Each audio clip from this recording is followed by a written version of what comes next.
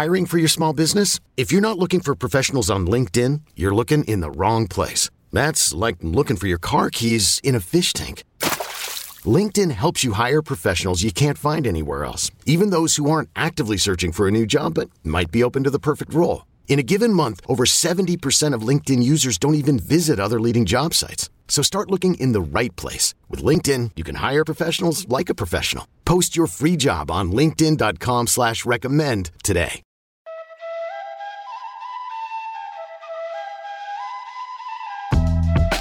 What's up, everybody, and welcome to What's in Your Glass. As you know, I'm your host, Carmelo Anthony. Let's welcome today's guest.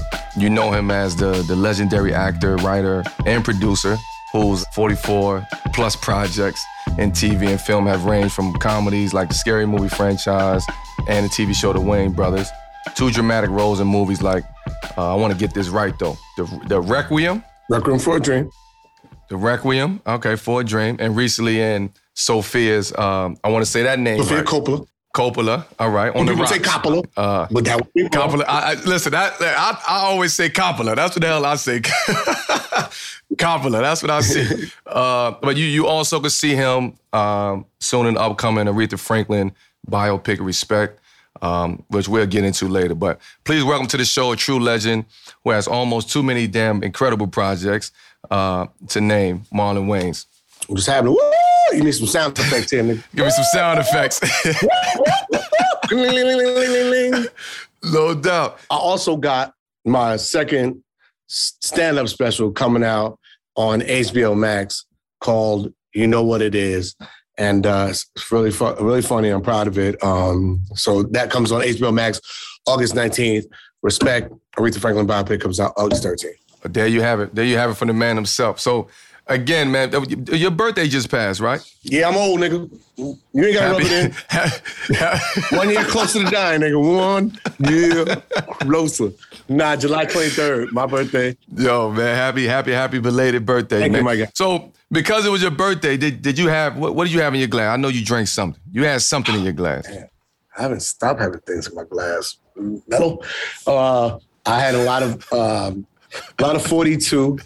A lot of Casamigos, a lot of Kettle, Actually, I went to Diddy's party, so I'm gonna take Casamigos and Patron and what's it called? Put that to the side. You gotta put that out. Yeah, you gotta leave that to the side. Puffy filled me with that De Leon. Him and the babies. The babies was giving me little babies.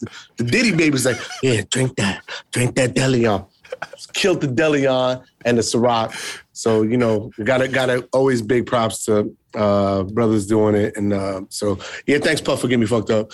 And then right now in my cup, I had that Wade, and I want to try the bronze liquor. I had the Wade's wine is delicious. But right now, I'm sipping this right here, which is Machete. Hey, listen, that Machete is incredible. The artwork is an art piece itself. Exactly. They be tripping. That black woman on a Cadillac. Come on, man. Yeah, that's that Queen. I'm drinking that Queen and Slim. No, let me tell you a story about Machete though. A couple years ago, I had Machete a couple years ago. Yeah. And they only had little like bulks of like, you only could buy like a half a case or something like that. So I went to Indiana. I was in Indiana. And they was like one of the biggest distributors for Machete. I bought the whole shit. I bought the whole everything and all the Machete in the whole hotel. That's why I couldn't find the shit. God damn. I get the call and like they like, yo, we don't have no more Machete on the market. But at that time, nobody was really drinking Machete like that. And I was just collecting it because of the actual label at the end of the day. Yeah. And I wanted all the labels, so that story is crazy. So the crazy part is you fucked me up with the Machete. Machete. You put some respect on the name, like karate. That nigga, Machete. Like, you gonna say Coppola? This nigga mellow. Machete. Put some wine on it, you'll say the name like, oh, that's the Coppola. Machete. When this nigga speak Spanish. Did you fail Spanish 3 times, Mello? I didn't even go to Spanish class, man. I should have went. I should have fucking went. No, you didn't. So, but before, I'm drinking. This is what I'm drinking. What you drinking? It's called Memento Mori. Yeah, that's what I'm drinking. That sound expensive right there, man. Yeah, that. Memento Mori. All right, hold on. I gotta take a picture of it. That looked like one of them $1,000 bottles, them bottles that hurt my feelings. And people be like, you could have paid my rent with that bottle. I could have, but I really wanted to have a good piece of wine. So, fuck your rent. Hold up, there you go. Boom. Momente Moro. Got it. Copy. This is my first time having this, so. That's what I do. I Hopefully. always take pictures of good wines when I have it. Sometimes I go to Wally's and I just sit there. That's my office right there. That's why I tasted Wade's wine. I was impressed. I was like, this nigga with that bat with them ugly feet making wine like this? What's Braun making tequila, right? Braun got the tequila. Yeah, he got the Lobos. He fucked me up because he's sending all these goddamn special bottles to niggas, and I'm just sitting there jealous like, oh, Terrence J get a bottle? Really, Braun? Yeah. Yeah. Terrence J get a bottle? You can't send your man no fancy bottle? Man. But I'm still going to plug the shit, Braun, because, still fam, nigga. And you got ugly feet, too. But I'm still going to love you with your little ugly-ass baby toe. And I'm going to drink it, goddamn. What's the name of his liquor? Lobos, yes. Wolves.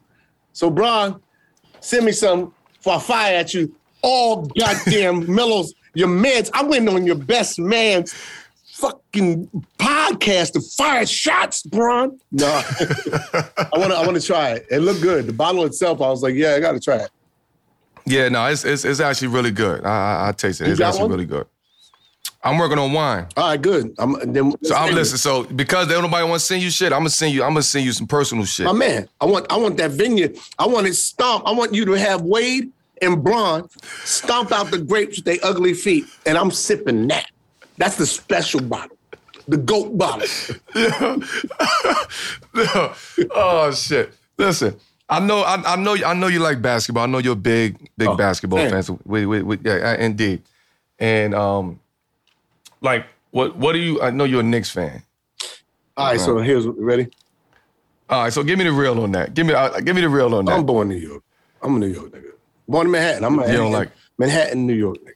Right. Born and raised projects. 16th Street, 9th Avenue film projects. Whole life, spent my whole life in the projects. My whole childhood till my brother got rich and he bought my mama a house. And my last year of high school moved us to New Rochelle. So I was a Knicks fan till I was about 10. And I was like, these niggas be losing. They won. The last ring they won was on the year I was born, which is 1972. And I was like, I'm not about to be Spike Lee. Like that nigga, like, He's had so many heartbreaks. Like I had to get out of New York. I had to because so part of me loves them, but I'm waiting for them to put the right squad back together and stay with it. They're not grooming the teams. They was getting close, but then Jordan came, and when Jordan came, I fell in love with Jordan. I was like, yo, I'm following that nigga. First was Isaiah. And I was like, I'm never Lakers. I'm a Laker hater, right? Because I'm a New York nigga. Okay. I'm out in LA, and all my niggas that were New York niggas, now they love the Lakers. And I'm like, you niggas didn't love them. Like, all my friends is like, now they like, oh, LeBron this, LeBron. You niggas was talking shit about LeBron for fucking 15 years, and now he's a fucking Laker, and now you niggas want to love him? Nah. I ain't fuck with y'all. So I've been a fan. Now I'm like a free agent because Jordan retired. And I love Bron. Here's how real I am. I love Bron. Love you too. Love Bron. That nigga went to the Lakers, and I was like, I can't fuck with him. Right. I can't fuck with him. But I love him. I wish my nigga. And at the end of the day, with sports, you meet everybody. And all I want is my niggas to be healthy.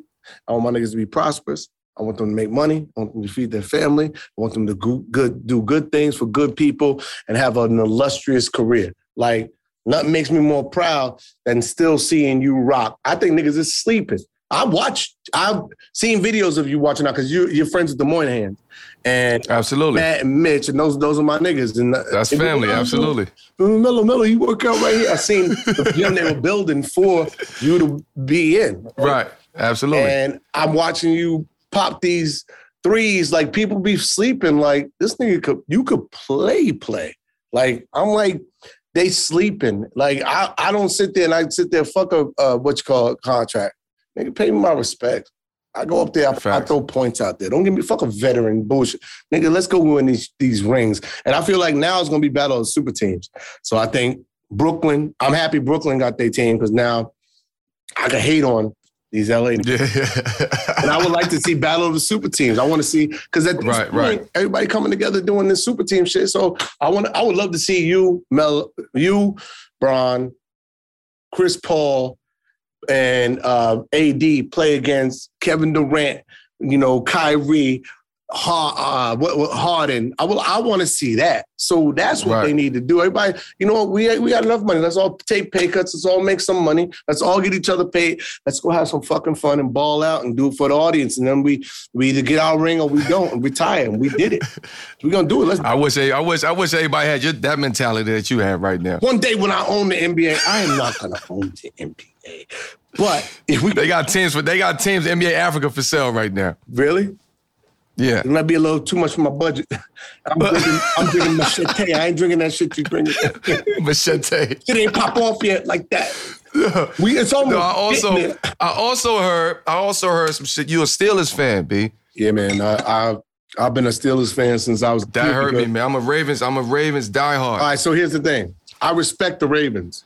I respect hardworking teams, right? Okay.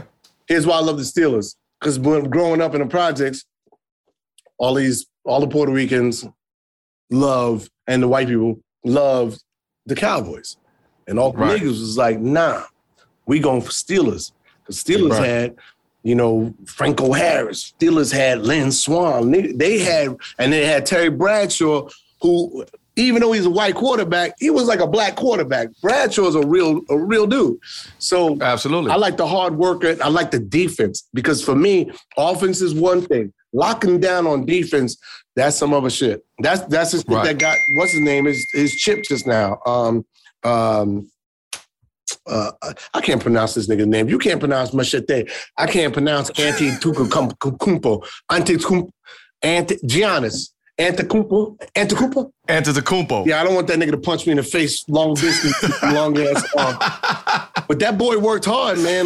He earned it. He earned it. Yeah, he earned it. He earned it the hard way because, think about it. You're looking at KD, you're looking at Kyrie, you're looking at Harden, you're looking at Philly. Yo, he was like, I don't give a fuck. I'm going out there and I'm putting in that work. And whatever happens, happens. And that's that mentality I have for my career. Like, for me, I put in that work. There's never going to be a movie y'all see me do. I ain't sweating. There's never going to be a stand-up special or a show that I do that I ain't sweating and the audience ain't laughing. There's never going to be a TV show where I ain't sweating. Why am I sweating? Because, nigga, I'm putting in that work. That's why. Right, indeed. And you always been like that. You always been like that. That was part of your DNA, girl. You know what I mean? That's just who you are, who your family is. Yeah. At the end of the day. So speaking on that, right, and getting into it and just taking it back, we all know you was born and raised in New York, and the youngest of 10. I would say that again, the youngest of 10. Yeah. First of all, big shout out to your parents. God bless your parents for that. Yeah. So just tell me and tell us, a little bit about just life in the Wayans household growing up. Because I know that shit had to be funny, man. Like, you was... to this day, like, what was the dinner tables like? Like, if you ain't have your shit right, they kick you out. Like, what was that about? The funniest nigga eats. In that case, everybody don't eat in that case. Like dogs doing tricks. Nah, you didn't sit. You sit, football. Oh, here you go. There's your... Now, my mother had so much love and my father was such a hard worker that we just was raised in a very balanced household. It was funny because my mother, she had jokes from my dad. She cursed that nigga out. And she would say shit that used to wake me and Sean up out of our bed. Like, nigga, did you hear that one? Yeah. She called that nigga a father fucker. That's crazy. And so we always grew up with jokes. My mom taught us jokes and we learned to laugh at our situation. So everybody else, a lot of people in our neighborhood would rob, they steal, they go to jail. We had a mother and we had a father. And my father, no matter what, stayed there. And my mother, no matter what, loved us. And that's how we, out of a household of 10 people, that's how we all got out. My brother Keenan being the pioneer, but my brother Dwayne was a good big brother before him. But Keenan was the pioneer and the trailblazer, and he showed us the way. And then Damon went and followed Keenan. Kim went and followed them. Sean went, and I was just like, fuck it, we all getting paid. And then the nephews followed me. And so for me, you know, that comes from, I think, my parents just loving us. And yes, it was a fun-ass household. We learned to laugh at the darkest shit. Whenever something bad happened, we go, what's funny about it? And we get a spanking, nigga, we listen to the door and listen to how loud the nigga would scream getting his ass beat. And then we tease him afterward. And then he'd be like, and it shows the welts on his ass, like, well, that's all I could say. Like, we had jokes. Everything bad that happened. And that's what I love about poverty in general, right? When you raised in the bricks and you raised in New York City, right? I think society is way too fucking sensitive right now.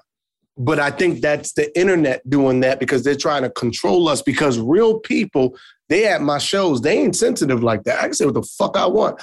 Nigga, in my special, you know what it is, wokish, I say what the fuck I want. When I do my movies, I say what the fuck I want.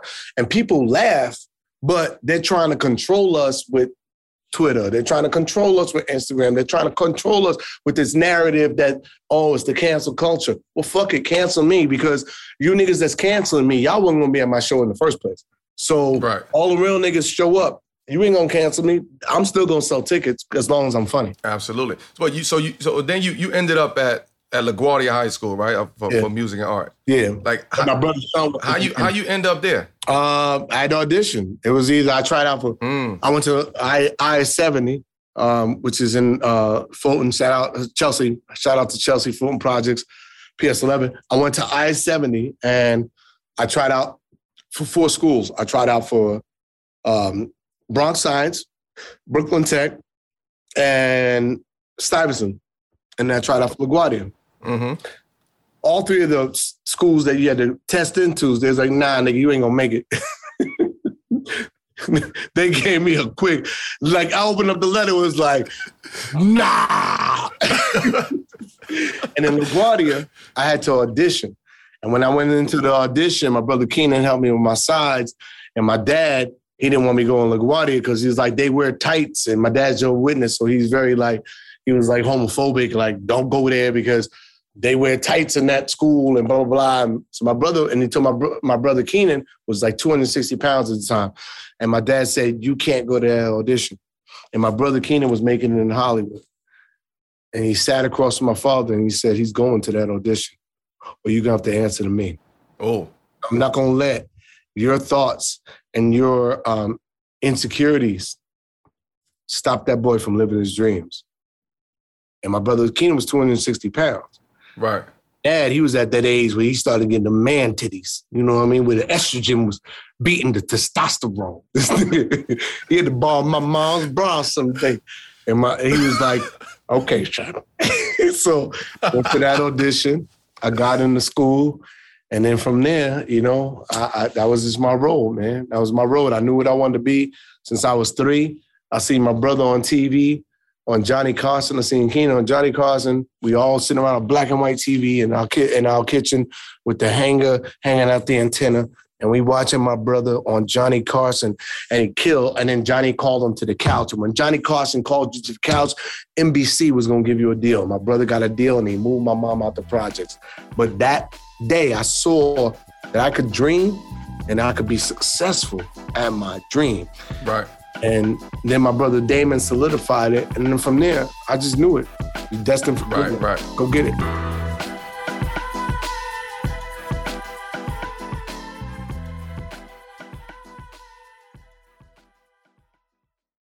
Knowing how to speak and understand a new language can be an invaluable tool when traveling, meeting new friends, or just even to master a new skill. But it's not always simple when you're bogged down by textbooks and structured classes. That's why so many people trust Rosetta Stone. Rosetta Stone is the most trusted language learning program, available on desktop or as an app. It truly immerses you in the language you want to learn, like Spanish, French, Italian, Chinese, and more. You won't just be studying English translations. The Rosetta Stone intuitive process helps you pick up a language naturally, first with words, then phrases, then sentences. Don't put off learning that language. There's no better time than right now to get started. For a very limited time, listeners can get Rosetta Stone's lifetime membership for 50% off. Visit rosettastone.com/rs10. That's 50% off unlimited access to 25 language courses for the rest of your life. Redeem your 50% off at rosettastone.com/rs10 today. As someone with the last name Wayans, right? Because that shit hold weight. That shit holds a lot of weight. It does, but you better be talented. Absolutely. But did you ever see yourself doing anything other than performing? Nah, I thought about it. And like how and the second part of that is how natural did that come to you? All right, so I thought about being a lawyer, but I was like, nigga, I don't like school that much. And I don't like arguing. Like, at a point, I don't even like arguing with girls. I'm like, all right, whatever. I'm going to Miami, right? So imagine me being in the middle of the courtroom like, fuck this trial. Send a nigga to jail. I'm going to Greece. I quit. I'm going to be. I quit. Yo, Mello, where you at, nigga? What wine we sipping on, nigga? I got that machete.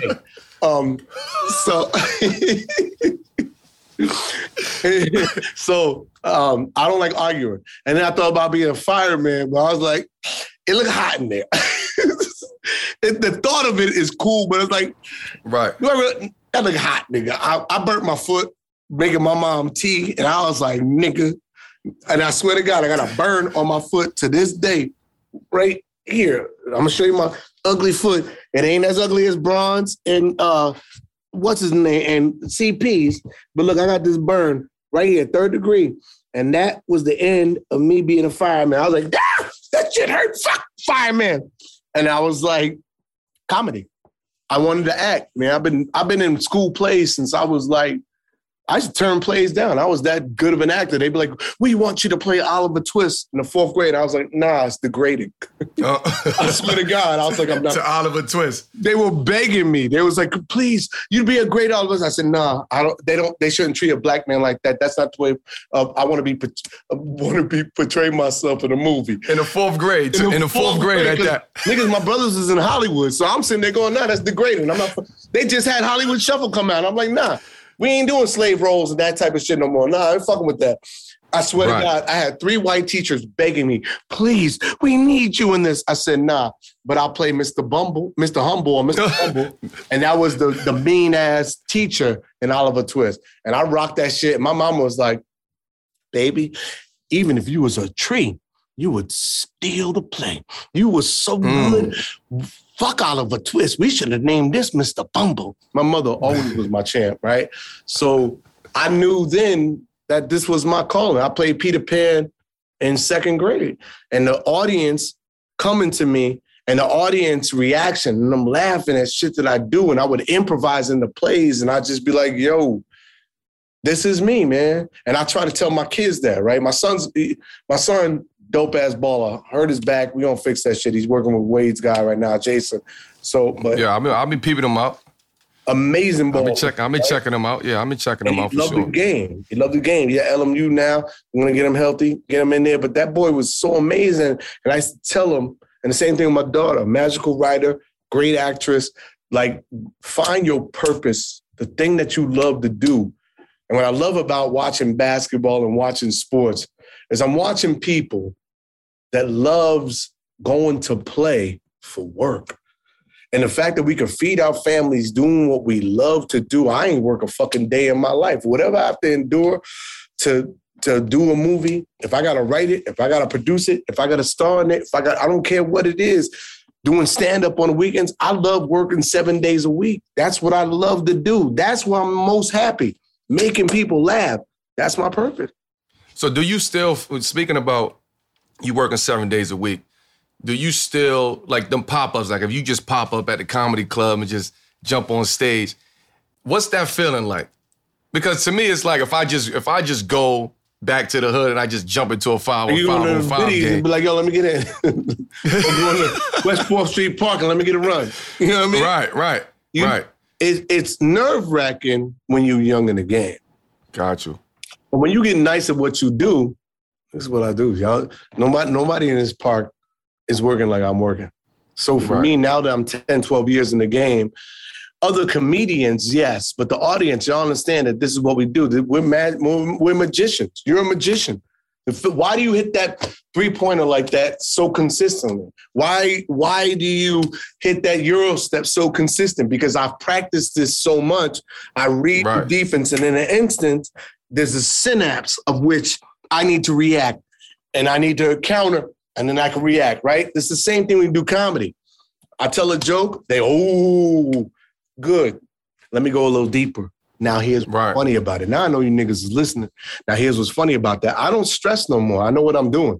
I don't give a fuck who's there, who I'm following, who's before me, who's after me. I walk into the club. If I want to work out, I don't care about if I kill it or if I bomb. I don't give a fuck. Sometimes I go in with the specific intent to bomb because from that set, which I'm not getting paid for, all I want to do is go practice. I just want to go shoot. And, the gym is open. So I just want to shoot. I don't give a fuck who's in the audience. I don't give a fuck. I'm not trying to press nobody, nigga. I got 5 hours of material I can hit you with. Fuck that. I'm creating new shit. This is what I'm thinking. This is what's on my heart. And I'm trying to find what's funny about my mother's death. You understand? That it's not funny to me right now. Because, nigga, I'm hurting. But I need to come here and give myself therapy. So if you niggas are going to judge me about this dark subject that's hurting me, fuck y'all. Right. I'm going to use you because I'm healing. And then from that, I found a great 15 minutes about what's funny about my mother's death. And now I share a birthday with my mama, July 23rd. Wow. Her birthday and my birthday. So every July 23rd is a little hard on me. But this year, I didn't cry. Because I had the stage to go on every night and talk about her and honor her. And some shows I just do a pure mama show, just talking about my mom in the lovingest, most honest way. And I love the audience for sticking with me. Some people would cry. Some people would stay and they would cry laughing. Some people that lost their parents would be like, thank you for that. And I appreciate them. But you know what? Thank y'all. Because y'all rode with me and I didn't know where this was going, but thank you for listening. Comedians, we got to go in these dark caves, and that's why I don't fuck with the cancel culture, because we got to go talk about shit. Whether you agree with it or not, I don't give a fuck, because I got to go find what's funny, because that's my contribution to society, is what's funny about shit that you niggas don't know how to laugh at. Right. So don't tell me what to do, because I've been doing this for 30 years. I know this science. I was raised in this science since I was fucking 5. So I've been doing this now 44 years. Damn. Talking about dark shit. My family talking about dark shit. 44 years. 44 years. God damn. Just getting started. My best years are now. Why? Right. Because I know how to write. I've written over 18 movies. I've probably written 40 movies. I don't know, but 18 gotten produced.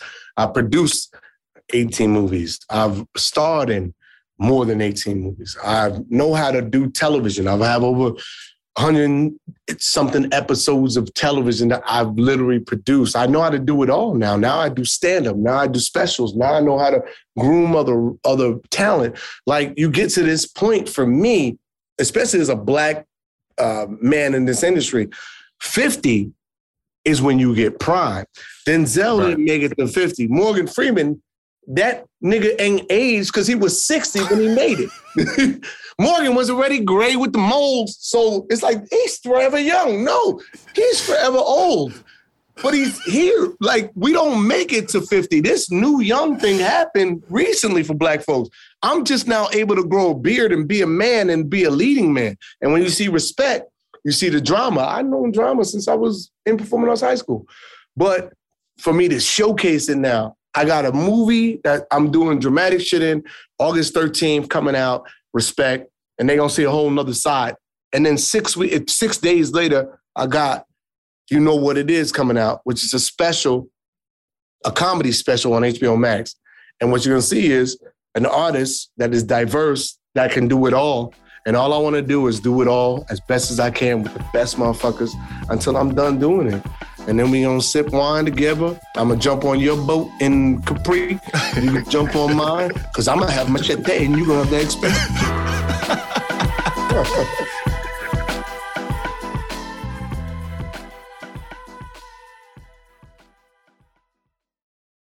Hey, I'm Brett Podolsky, co-founder of The Farmer's Dog. We make fresh food for dogs. We started the company when we saw what a huge difference it made in my own dog, Jada, when she stopped eating ultra-processed kibble and started eating fresh, whole food. The Farmer's Dog food isn't fancy. It's just real food delivered to your door in pre-portioned packs. It's better for them and easier for you.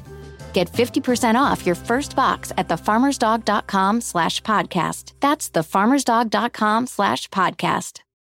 Let's speak about In Living Color a little bit, right? Yeah. Because that's where it all began at. And you know, a set that like consisted of just family, like as you know, Jim Carrey and Jamie Foxx and J-Lo and Rosie Perez and Tommy Davis and David Allen Greer. Like, yeah, we could go on and on and on about everybody who came and started and got their start off of in Living Color.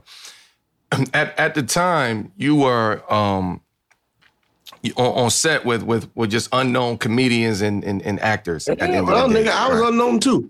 Well, I'm just saying, like it was a bunch of unknown comedians and actors. You've been there too as well. But now the industry greats at the end of the day. Like what was that experience working with them? Like just all of y'all, just like we all freshmen coming on campus together and we trying to figure this out. Shout out to Keenan, the visionary, the Godfather. Like Keenan's eye taught me how to look at the world, how to respect talent, what talent is. Keenan always seen the greatest great in you. And he always challenged you to be greater than what you was. And it was frustrating to a lot of people, even myself. But if it wasn't for the tutelage I had from Keenan, I wouldn't be me. And the same thing goes for Damon. Because Damon, unlike Keenan was the right eye, Damon's the left. Damon, when it comes to being an artist, has taught me freedom, expression, confidence, and not giving a fuck. Damon was fearless. So I had two wonderful teachers that taught me and Sean and my sister Kim, who was the brains. Kim was super book smart. Kim was the person, when I read her thesis from college, it was so funny, she made me want to be a writer. And she's a magical performer. Kim can do it all, from singing to dancing to, to dramatic acting to comedy. Like, I was raised by a bunch of kings as a prince to be a king one day when I was old enough. And so that is my college. I used to come down to the set. I was in college, and I came down to the set. I just saw Busta Rhymes last night. And I remember being on set talking to my brothers, like, yo, y'all got to put Busta on. Because I was dancing back, in the club days, and he had the leaders of new school, and I was the young nigga. So like, Marlon, who should we have on? I was like, yo, you got to have Busta Rhymes on. Busta Rhymes, yo, wow, like a Dungeon Dragon, play the dogs. And Busta, to this day, like yesterday I saw him, we was in a club together. And he was like, yeah, I remember that song. I remember that king. Yeah. Yeah, you sound just like her. You shout out the bus. You sound just like the God, man. That thing is so funny. He was like, yeah, I remember that. And I also remember you with that silly-ass, goofy rap battle where you roasted me outside of a live. But these are my boys. I used to tell my brothers, put Tribe Called Quest on the show. I would call them up, yo, put Tupac on the show, because I was the youth. And so that was like my contribution until I actually joined the cast. And once I joined the cast, it was school for me to watch Jim Carrey and David Allen Greer and Tommy Davidson in the sketch, and the magic of commitment. Jim Carrey would light himself on fire if he had to get a laugh.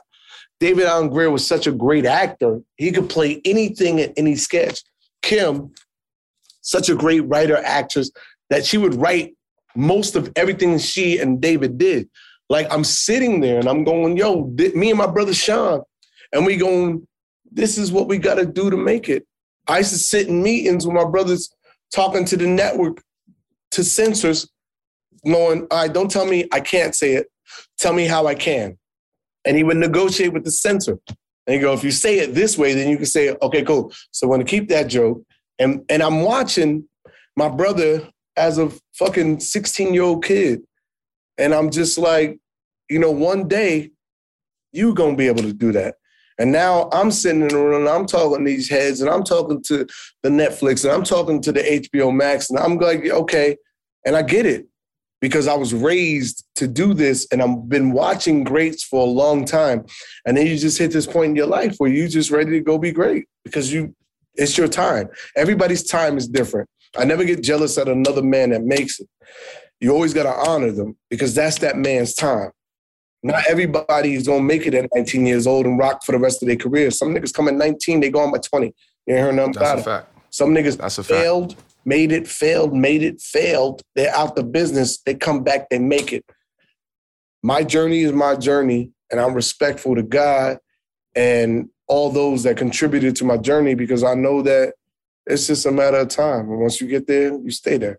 So I'm patient. So, I mean, it ain't, I mean, hating on another man is some bullshit, to be honest with you. You know what I'm saying? That's a sign of weakness right there as a man. So always give love, man. Always. In 2000, I'll say 2000, 2001, you started doing the scary movies, like the spoof films and all of that, right? Mm-hmm. What made you start doing that? Why you want to do the spoof films? Like what drew you to want to make those? When I was 10 years old, 11 years old, my brother Keenan had just did Hollywood Shuffle with Robert Townsend. Classic. And it made me want to do movies. To be a part of that legacy, man. My brother was a part of a revolution of Black filmmaking. And I don't think these people now understand, we're not giving these brothers enough, their roses, their flowers. Keenan, Robert, Eddie, Denzel, we got to give these brothers a celebration, a parade. If it wasn't for what they did, and Melvin Van Peebles, Mario Van Peebles, the wave, John Singleton, the waves of Black excellence that was before what we call Black excellence. We got to reach back. My brother sent me a script when I was 11 years old, 10 years old, called I'ma Get You Sucker. Ooh. Me and my brother Sean sat on our bed with no sheets, pissy mattress, in the middle room, and we read that script together. Me and my brother, side by side. And we were laughing the whole time. And we finished the script, and my brother was so dope because he would always ask us, the youth, what's funny about it? We called him up collect from the payphone on the corner of 17th Street, and we gave my brother notes about what we thought was funny or whatever. He was like, "How do you like it?" And we was his test group. So we gave him what we thought. And then the summer, they greenlit the movie. He sent us out to California to watch the movie be made. Wow. So we were sitting on the set of I'ma Get You Sucker. He gave us extra roles. He put us in the movie as kids, the tiniest little role. And watching that movie, growing up on that set, watching him feel, he's the pimp of the year. He's the pimp of the... My sister singing, when the Saints go much, I watched Damon and Kadeem Hardison battle. Go, stupid, take the stairs. And I'm sitting there at 12 years old, watching greatness happen before me. And I'm going, I can't wait to do that. And so one day, me and Sean had an idea to spoof the hood movies the way my brother spoofed the blaxploitation movies. Me and Sean wanted to do, because that was our era, Boys in the Hood, Menace to Society, fucking South Central. That was our era. Right. So we was like, yo, let's go do I'ma Get You Sucker for this era. And my brother, and we didn't tell my brother until after we had our first script. And me and Sean, we sat down, we asked a couple of niggas to do with us. They was like, nah. So me and my brother sat there, we collected pages of jokes. Literally, we had pads, yellow pads full of jokes. I went to go do Above the Rim. Sean sat with Phil, put this first draft together, sent it to me when I was on set because I had to pay our rent because we didn't have no money at the time. And once I read it, I was like, yo, I got these ideas. I finished the movie. I came back. We showed it to Keenan. And Keenan was like, okay, that's good. Now you got to destroy the whole script and you got to write a whole new movie. And Keenan put us through 26 drafts of Don't Be a Menace. 26 drafts. Damn. Before the movie became the movie. And then after that, the movie didn't turn out the way we liked because the director had a different taste. And we had to rewrite an entire movie in a week. And in that 1 week that we rewrote the movie, based on what we did and based on how we did for the 26th draft, it prepared us to write a whole new movie in 7 days so that we had to film 10 days. And that's the movie that y'all see that is Don't Be a Menace. Don't Be a Menace is Keenan pasting together all the scenes that we did, but it was based on all the work that we did prior. So Keenan doing I'ma Get You Sucker and Hollywood Shuffle and seeing Airplane. Keenan took us to see Airplane when we was like 8 years old. And that movie and Blazing the Saddles, Keenan introduces all that. So when we saw that, we was like, yo, that's what we want to do. Now, I give long fucking answers. So you ain't got to worry about having like, because I talk, especially on. Nah, listen, no, I ain't worried about that shit. I'm sitting over here amazed that that y'all did that movie in a fucking week. A week. But we did. A week. We did 4 weeks before. But right, so the preparation to that, right. It fucked up. It was nothing like it. And so he was like, well, we can let your movie fail. We tested it and tested terrible. And Keenan was like, why you keep giving me the voice, though? It's in all of our heads. My nephews could do the voice. We all could. Because it's like God talking to you. It's like creative God. And so, but I'm glad. And then I knew why he put us through doing 26, 27, 28 drafts before we went to film the movie. Because once the movie wasn't performing, the art of writing is rewriting. And so in that little synapse, we had to write a whole new movie and we were prepared to do it because we did the work. I tell niggas, do the work. Stay in the gym, right? What people ask you, how'd you hit that shot? Nigga, I practiced. Stay in the gym. 10,000 times. That's what I do. Flick your wrist. That's crazy. That's the science. I do this shit 1,000 times where I got carpal tunnel in this wrist. Yeah, I don't know this, but I'm just keep practicing. I'm gonna keep doing it. That story right there is fucking crazy. And just going back to what you said, you've been in the game 44 years. But I don't think people understand that. You know, how hard. First of all, it's hard to be in any industry for 2 years or a year. You know what I mean? To continue to establish yourself in the industry. So 44 years. It make my 19 years look like shit, to be honest with you. 44 years. Yours got a lot of jumping, nigga. All you niggas be walking like God, 5, hips be hurting. Hey, look, that's why you got to spend that money on your body, man. You got to keep that body right. You tell your son, man, look, tell your son, keep his body right, man. It's the same thing with his body right. With what I do, right? Like, I got to keep my body right. I got vitamin regimen. Right now, it's my birthday. I'm going to fuck off. But on an everyday basis, I'm working out 6 days a week. I'm making my body look different ways for whatever movie I got coming up. I got to feel right as a performer. I got to take my vitamins, my nutrition, my green juice. Like when you do it, I'm an athlete as well. Just I don't play sports. Right, the mindset. My body is my temple and my spirit has to be greater than my body because even when I'm injured, the mind and the spirit moves you to greatness. And nobody understands this, that greatness is a real choice. And there's no difference between me and that next man. The only difference is that man, whether he believes it or he doesn't, he's acting like he believes it and he's owning it. But I'm fearing myself. I'm giving myself doubt. And it's the consistency that every day you believe that you're as great as that man thinks he is and even greater. And that's what lifts you. But use the consistency to yourself. Like, I'm greater than that. Yeah, give me the ball. I got it. That's what I feel. I don't give a fuck what I'm doing. Who I'm with. Right. I don't care. All right, bet. I write a lot of my shit. They gave me one line. Norbit. It said Buster Taps. That's all it said. Buster Taps. Nigga, I wrote a whole 45-minute power tap instructional class. Why? Because I watched Jane Fonda. I watched Billy Blanks. While I was on the treadmill working out, trying to get my body to look like one of those power tap niggas if there was going to be one. And I wrote it all out. And I came to set and the director was like, what do you want to do? I said, what do you mean? He goes, it says Buster Taps. Do you have anything you want to do? I said, yeah. I said, can I do it? Brian said, yeah.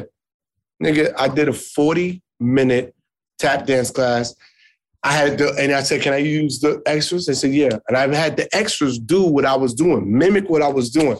Brian said, this is fucking hilarious. How long is it going to be makeup? He's going to be makeup 5-7 hours. We're filming this whole shit. And that's how we got the power tap and Buster Perkins and Norbit, because I came over prepared, because it doesn't matter. There's no such thing as small actors. No small roles. There's only small actors. Some niggas, you play a game and you got 3 minutes, I'm going to need you to hit a game-winning shot. Why? Because they're double-teaming that nigga. They got the trap set on this guy and the inbound passes here, and they're not looking at you at all. They don't give a fuck about you. So I need you in this moment to be ready. Hit that pass, over-prepare. And you say, I like niggas in the gym. He's like, nigga, you ain't never going to get no run. If that nigga's shooting 1,000 shots, you shooting 1,000, you the star, and he's shooting 1,000, you're like, what's this nigga doing that? But then in that stay game, ready, you don't gotta get ready. That nigga right there. That's what Jordan did to Steve Kerr and John Paxson. Niggas wasn't lighting it up like that. He was like, oh, they on me. They on Pip. That nigga? Oh. Right. Stay ready, you ain't gotta get ready. My nigga.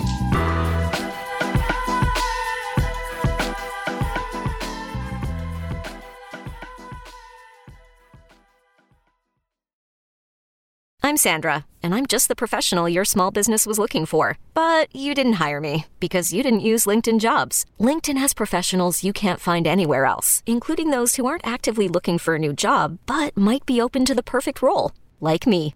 In a given month, over 70% of LinkedIn users don't visit other leading job sites. So if you're not looking on LinkedIn, you'll miss out on great candidates like Sandra. Start hiring professionals like a professional. Post your free job on linkedin.com/recommend today.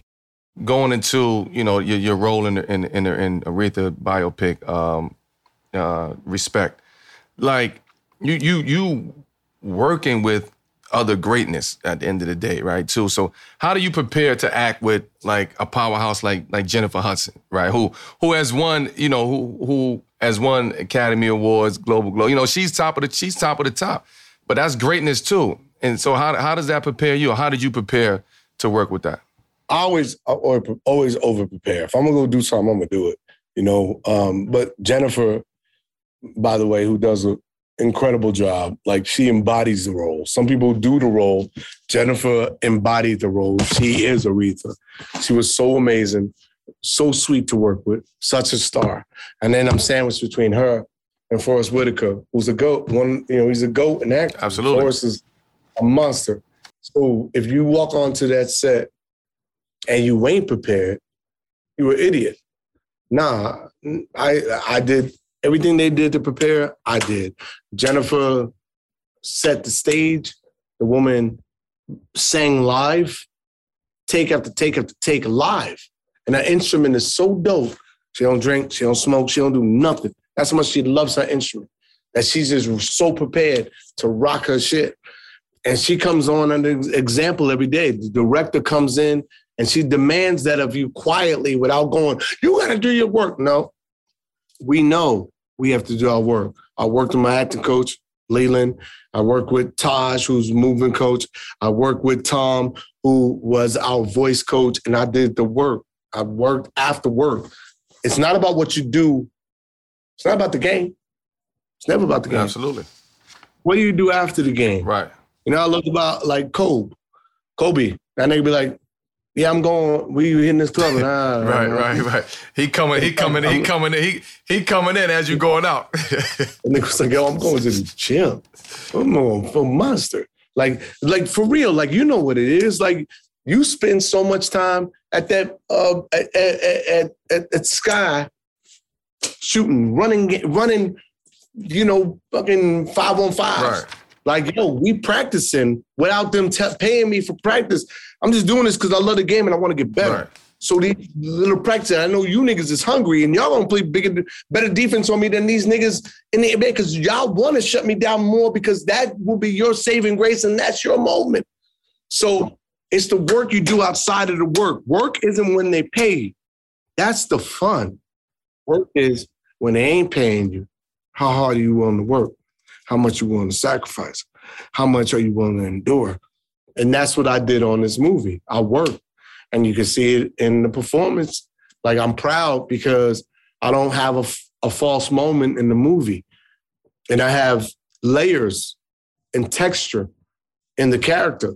He's the love interest and the villain. And that's complex to play. You love him. He's a romantic lead in the villain. So you love him. You fall in love with him. And then you hate him because he starts disrespecting her. And then you feel sorry for him because you see he did it because he's just insecure and jealous. And those are human emotions. And so, yeah, you want him to be better, but yeah, Aretha, you got to go. But what I love is the textures of the character. And the only reason why I got texture is because I'm stuck between Jennifer Hudson, Forrest Whitaker, and I got Liesl Tommy, and a great script that Tracy wrote. And everybody's bringing their A game. And I got to find layers and texture because I don't want to be one note. And I'm proud of it. I can't wait to see this shit, to be honest with you. Aretha comes It's out, dope. Aretha Respect comes out August 13th, correct? Yep. August 13th. But before we wrap up, what else can the people be looking for? You know, I know your special is a part. You know, I know your special is part of a larger kind of deal at HBO Max. Yeah, I got my special coming out August 19th. You know what it is. Different than Wokish. Wokish was on Netflix. This one's going to be on HBO Max, August 19th. And the beauty of this one is, I think Wokish, because it was my first, I wasn't comfortable with talking about myself. I was talking about the world. And as a comedian, the first thing you want to do is you want to talk about the world because it's easy to go, what's funny about other people? Now, this one, I brought it closer to me, and I did 100% about me, about my perspective. I didn't really talk about politics. I didn't talk about race. I talked about me, my mistakes, my children, my children's mother, my family. Like, I talked about real shit. And so I found that that's given me a peace, and I'm able to sit in the pocket like a great quarterback without scrambling outside the pocket. I'm just going to sit in the pocket. I'm throwing them passes because I'm talking about me. It's 1, 2, 3, drop it, right? Same thing with the jokes. Like, I'm at a place right now where I know my next 3 specials. Like, you hit that zone because I put in the work. So I'm really excited for people to see, you know what it is, because I talk about my life. I talk about my gay daughter, my son who can be an asshole sometime, and I love him, and teenagers being assholes. I talk about, not hitting my kids and why I should have and why I didn't, and I talk about being hit as a kid. I talk about fucking up, getting caught cheating, and how that fucked my family up. But with all that shit, it's truth. And I find what's funny about that. Right. Yeah, as dark as you may think, because end of the day, love is acceptance. No matter what happens with our families, right? No matter what your kids are going to be, accept them. Why? Because there's going to be things that you're going to want your kids to accept you for. Facts. Nigga, we ain't perfect. Nobody perfect, And so you try to create this perfection, but the only thing we could do is provide. Only thing we could do is love. Only we could do is honor. But at the same time, you love like you want to be loved. And it's not fair to fathers to think that, we just superhero that don't make mistakes. No, nigga, I make the most mistakes. Facts. I want you not to do the same shit I did. You be better. Right. I fuck up. You be better.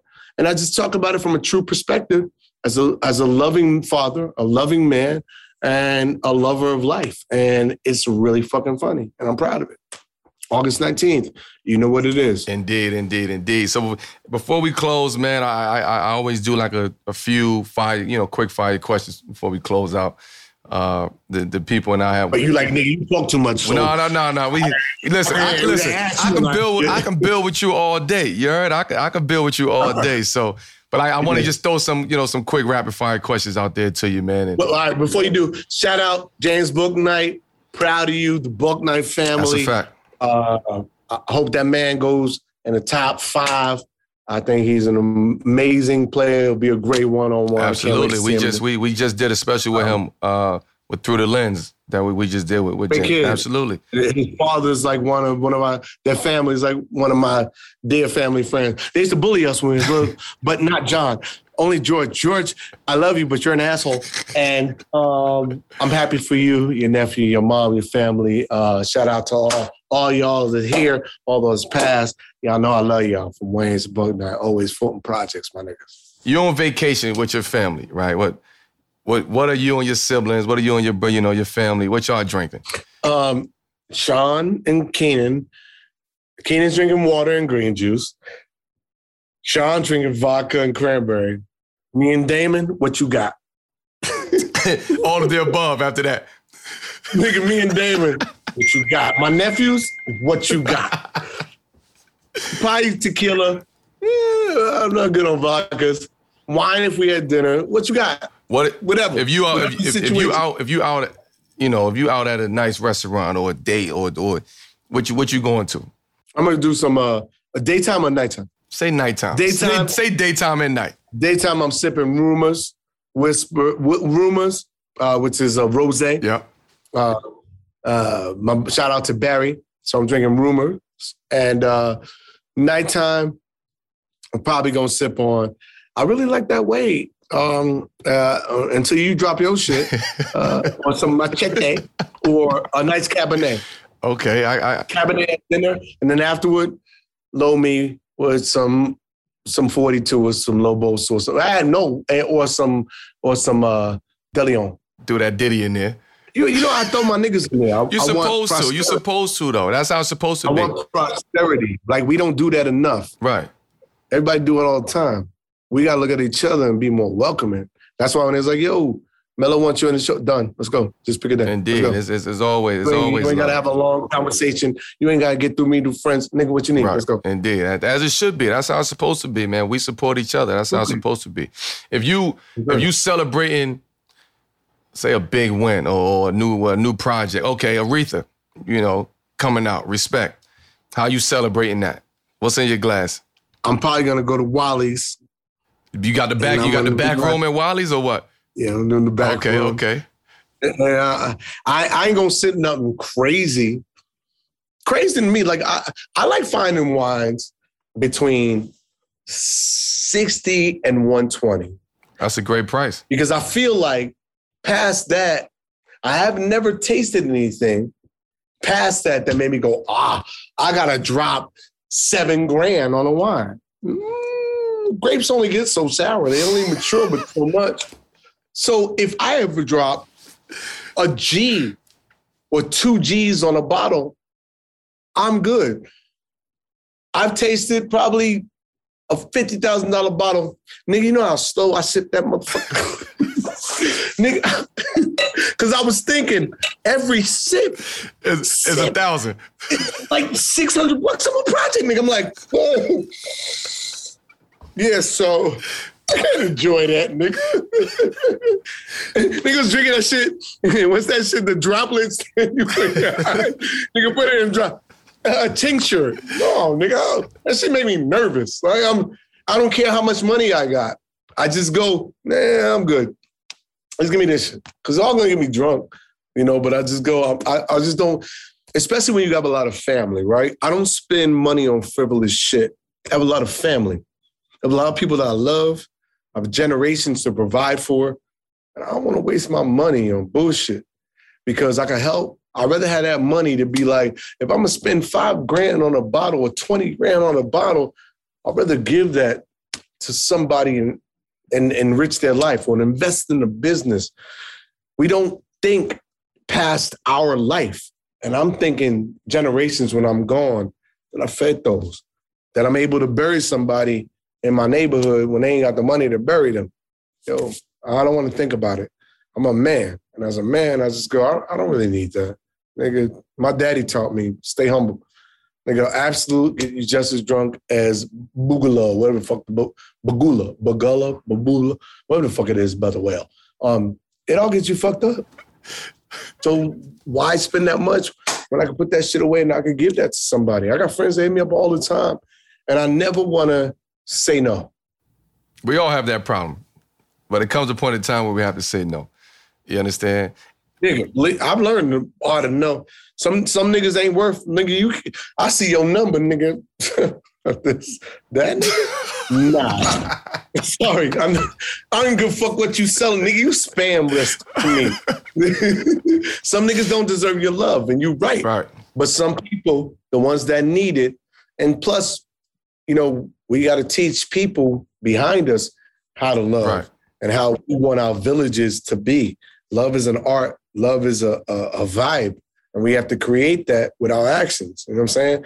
My niggas hit me. They need anything. I'm there. But shout out to Mark Birnbaum and Eugene Rem. That's a fact. Absolutely. You know, my brothers too. You know, we have a lot of friends. Like, this is ancestral. It's easy for me to be like, yeah, Melo want to do it. Let's go. Right. Why? Because Mark Birnbaum, Eugene Rem, you know, those are like two of my dear friends, and we always talk with you and the Moynians and who else and fucking Chatrice. Yeah, absolutely. Like, they're all my friends. Like, so yeah, you be working. You got 82 games a year to play, 82 games to play a year. So when you ain't there, you're spoken highly of. Right. And so this is easy for me to sit down because of that relationship. You know what I'm saying? So absolutely.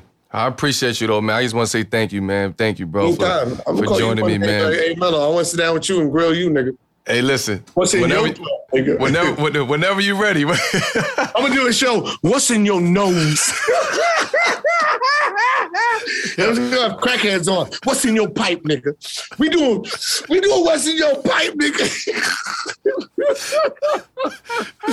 Yo, you got to stop that shit, man. You got to stop that. Nigga. Yo, it's all love, man. I appreciate you, man. Blessings to you, the fam, man. It's always love. And I want a big shout out to you. An illustrious fucking career. You've done so much great shit.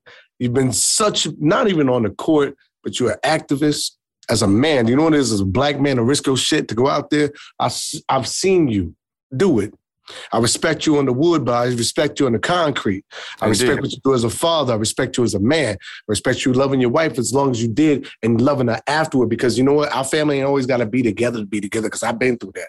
Mm-hmm. I love you eternally no matter what with the best of my love. As a man and as an example for all the young people that come out the concrete. We have roses in concrete, and you're a rose out the concrete, brother. You've done it. There's a lot. My son looking at you going, nigga, Melo, like, you've done it.